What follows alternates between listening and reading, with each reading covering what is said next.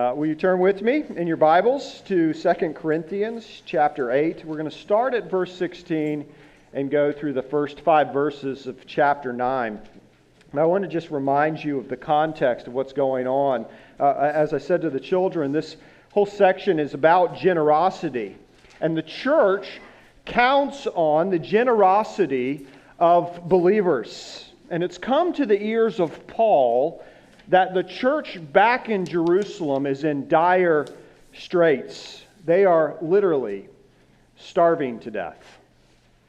And this is the place where the gospel really started before it went out into the world, Judea, Samaria, right to the ends of the earth. And now it's spread to the Mediterranean, and they hear that the very place where the gospel was first preached is in such a condition. Will the church even survive there? During Paul's time in Macedonia, his heart was brought great joy, he tells us, by the response of the Macedonians to those suffering Christians back in Jerusalem. They gave, it says, out of abundance. And you would think, oh, maybe they had a lot of money. It was abundance in their poverty, and they didn't have to be begged for it. In fact, in our last week's sermon, we saw they begged. How can we participate in the care of these saints? And so they gave out of their abundance. Their heart yearned to be whatever service they could give, even if it meant that they must do without. And Titus, who comes up in our story tonight, in our letter, Titus had begun a work back in Corinth of raising support, we learned last week, of raising support for the Corinthian church. But for whatever reason, it was put on hold, and Titus is not there anymore. And he's going to go back to this church and finish the course of raising the support. And the expectation is that the Corinthian church, when he arrives, would follow example of the Macedonians who have given so generously. He's hoping that there will be proof of their love for Christ, what Christ has given them, and their love for their brothers and sisters in Jerusalem. You see, the church, we learned here, is not to be insular. The church doesn't just care about itself, but the church looks outward and is active in supporting the work of the gospel, both at home and in the world. All hands on deck. All active. Paul activates to get what the Corinthian church needs. Let me pray, and then we're going to read God's Word, and then we'll dive in. Our gracious God, we thank you for the Word that you set before us this evening. Lord, you have been so generous to us in your grace. So generous in supplying the thing that we need.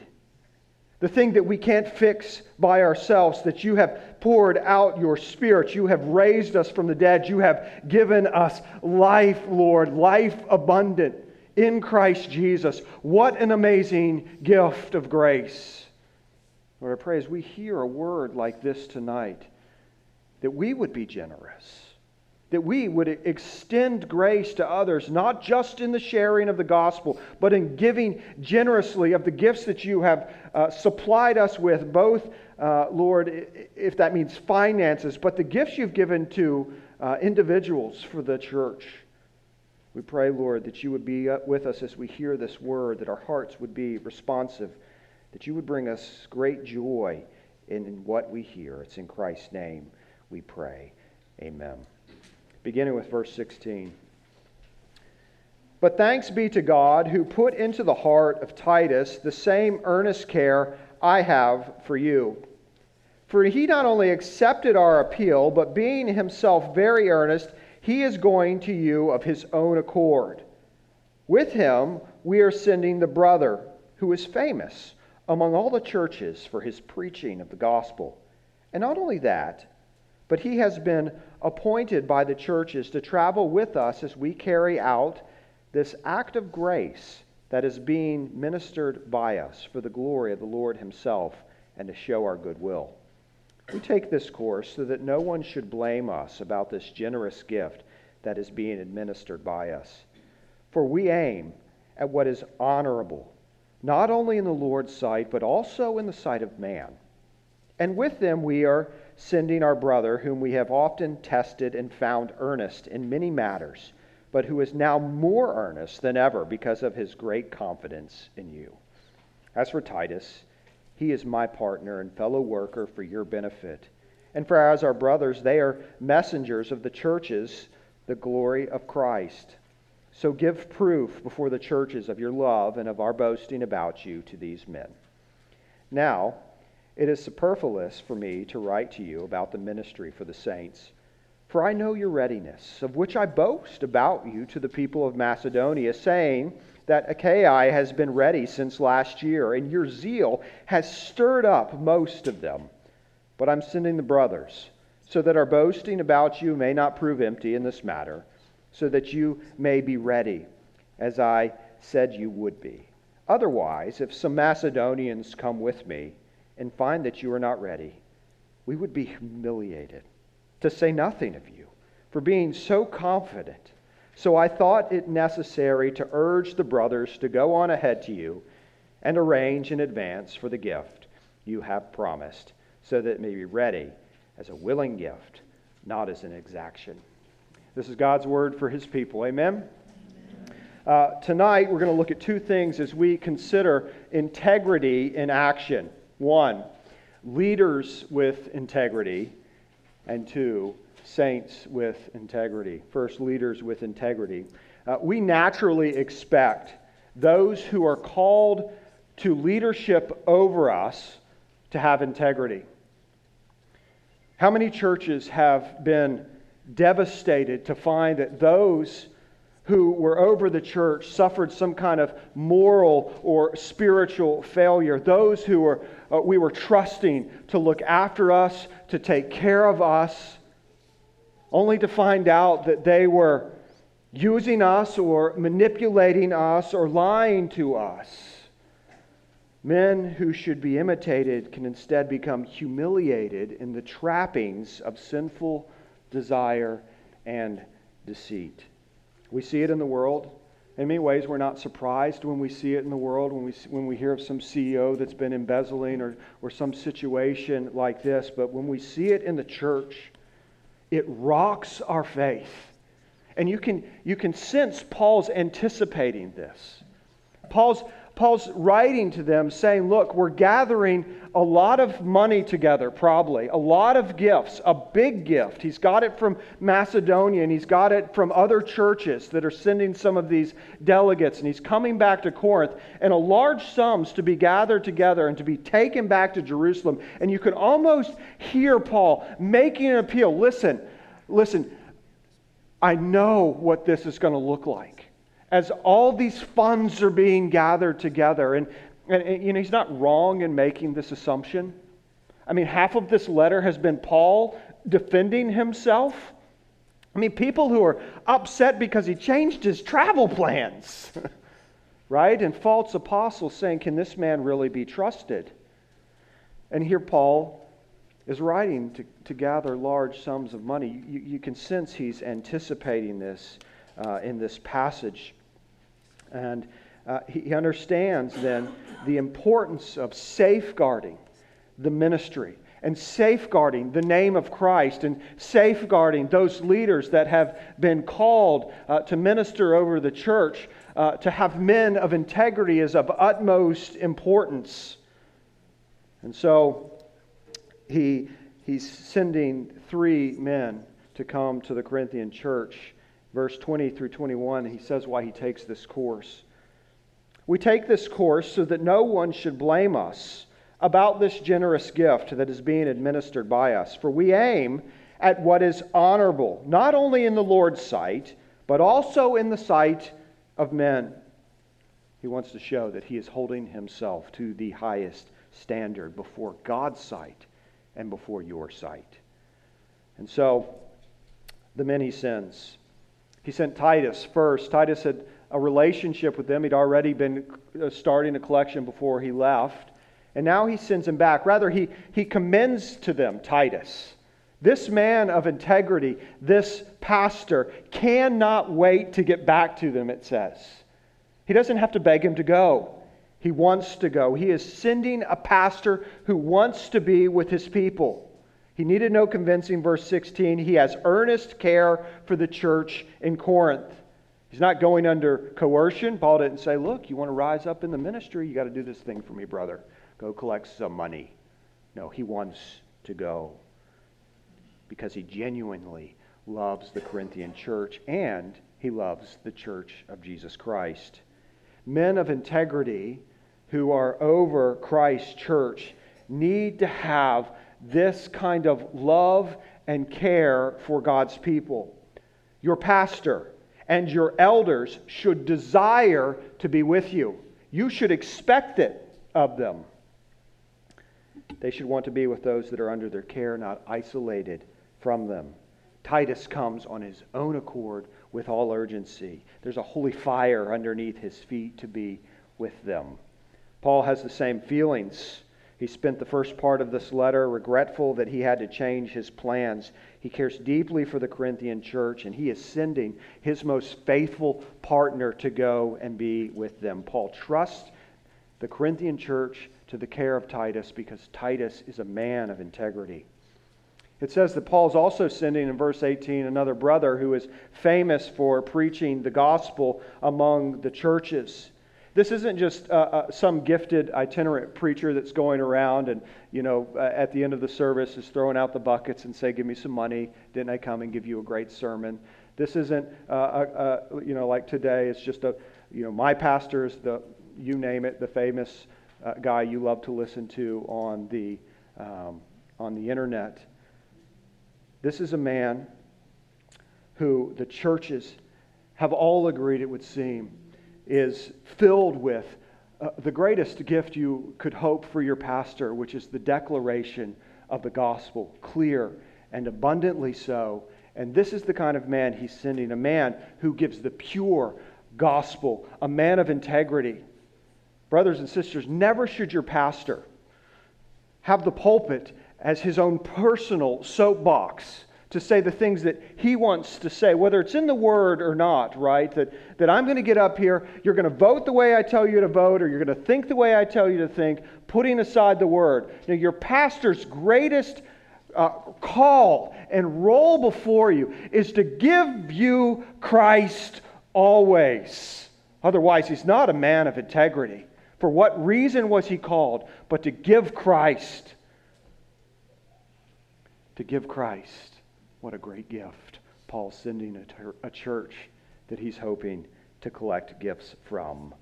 Men of integrity, and he sends them. The third man that comes is in verse 22.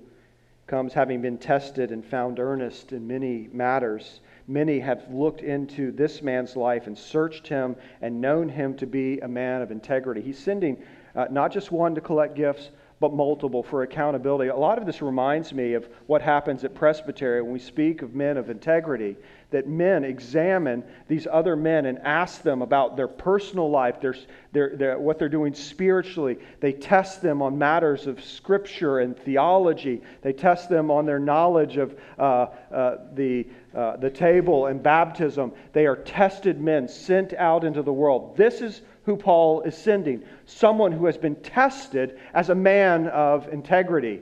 That's the theme tonight if you haven't picked up on it. Integrity. Your leadership should have it. And you should expect them to have it. Especially when we talk about what Paul's doing here. The gathering of resources. Can these men be trusted not only just with the souls of the people that they're responsible for, but also the resources that people give in abundance and generously to the church?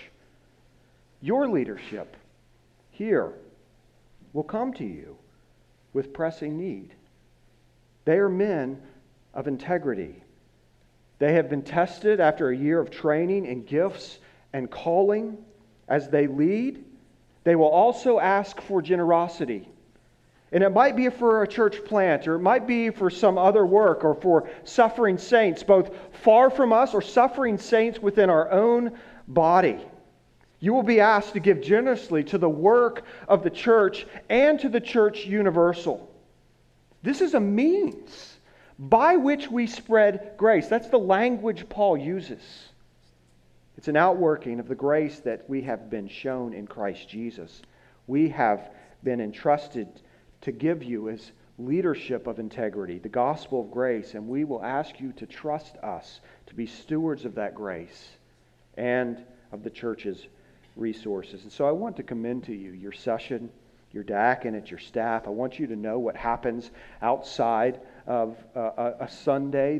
They gather, the staff does, with the pastors every Monday morning, and we go through the Word together, and we pray over you guys, and we go through the various ministries of the church, and we talk about how is what you're doing, your particular ministry, fit into the vision of the church. How is this using our resources well? And in that same day, and every day, probably to a lot of the guys who don't love to look at their phones, Slack is always going. Your diaconate, your session, your staff, your pastors are always communicating all week long. My wife sometimes says, "Can you just put it down?" These are people who have full-time jobs that are giving themselves to Christ, to you for the sake of the church. These are men of integrity. It was just this week we had to, as a session, a diaconate, we get to gather together for our monthly session meeting. At that meeting, we did some of the same things I described early in the week, that we pray over each of our shepherding groups. We pray for the needs of the people in the church. This is done knowing who you are, knowing things about you. At the same meeting, though, was the time in which we gather to do our yearly budget. And that always weighs heavy on a man. When we ask for our congregation to give of finances, can we be trusted with how those are being spent? If we're going to add something to the budget line, how does that fit into the mission, to the vision of the church? Making sure that each precious gift you have given fits into the ministry of the gospel in Brentwood and in the world. The pastors and the elders do not know who gives. They don't know what you give. What is more, as another layer of accountability, it's a group effort. One man doesn't decide where the church is going and what they're doing.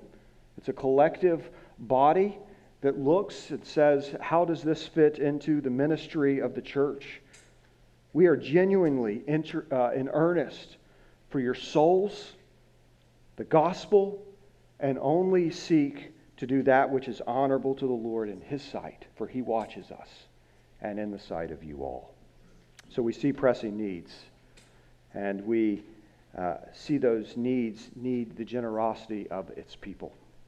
And so, one, thanks be to God that you have been a generous people in the life of this church. I want you to know that people are counting on us. I'm not just talking about your staff and your pastors, but there's ministries that count on us, missionaries that count on us. And so, give generously, trusting that your leadership are people of integrity. And so, as Paul has shown us the kind of men of integrity that he is sending to the church at Corinth, he also, in chapter 9, is counting on the integrity of the saints, our second point. Paul has been boasting, it seems, everywhere that he goes about the Corinthian church. He's talking to everybody about them. He is proud of the obvious ways that God has been working grace in them, that they are, when you talk about transformation, and what Corinth was like before the gospel came there, I don't even want to say it out loud because there's children in the room, right? A transformation has happened. And he's been telling them how God has gotten a hold of these Corinthians and how their lives are being changed, that they respond in repentance when reproved, that they receive with happiness the good news of the gospel. And he sees all the ways that they are changed and have become faithful. can count the ways that God is sanctifying them. And then verse 9, he writes to them about the needs of the Jerusalem church, and he says, it's superfluous to even bring it up because he knows they will be responsive. Sorry, that's not verse 9. That's verse 1 of chapter 9. He knows that they will be saints of integrity. He can count on them to respond to his leadership, and he banks all his boast on the eagerness for the sake of the gospel and their integrity. He has been telling the Macedonians, the church at Corinth is already active through the first work of Titus in preparing the gifts to come to the aid of the suffering church in Jerusalem. They report of the care for the needs of other churches, and it has motivated Macedonia, even in their poverty, to give generously. Verse 5, then, he expects for the church to follow through on what they have promised. People are counting on them, and he knows they will come. He desires that the Corinthian church will be famous for their generosity. In what ways do people count on our generosity?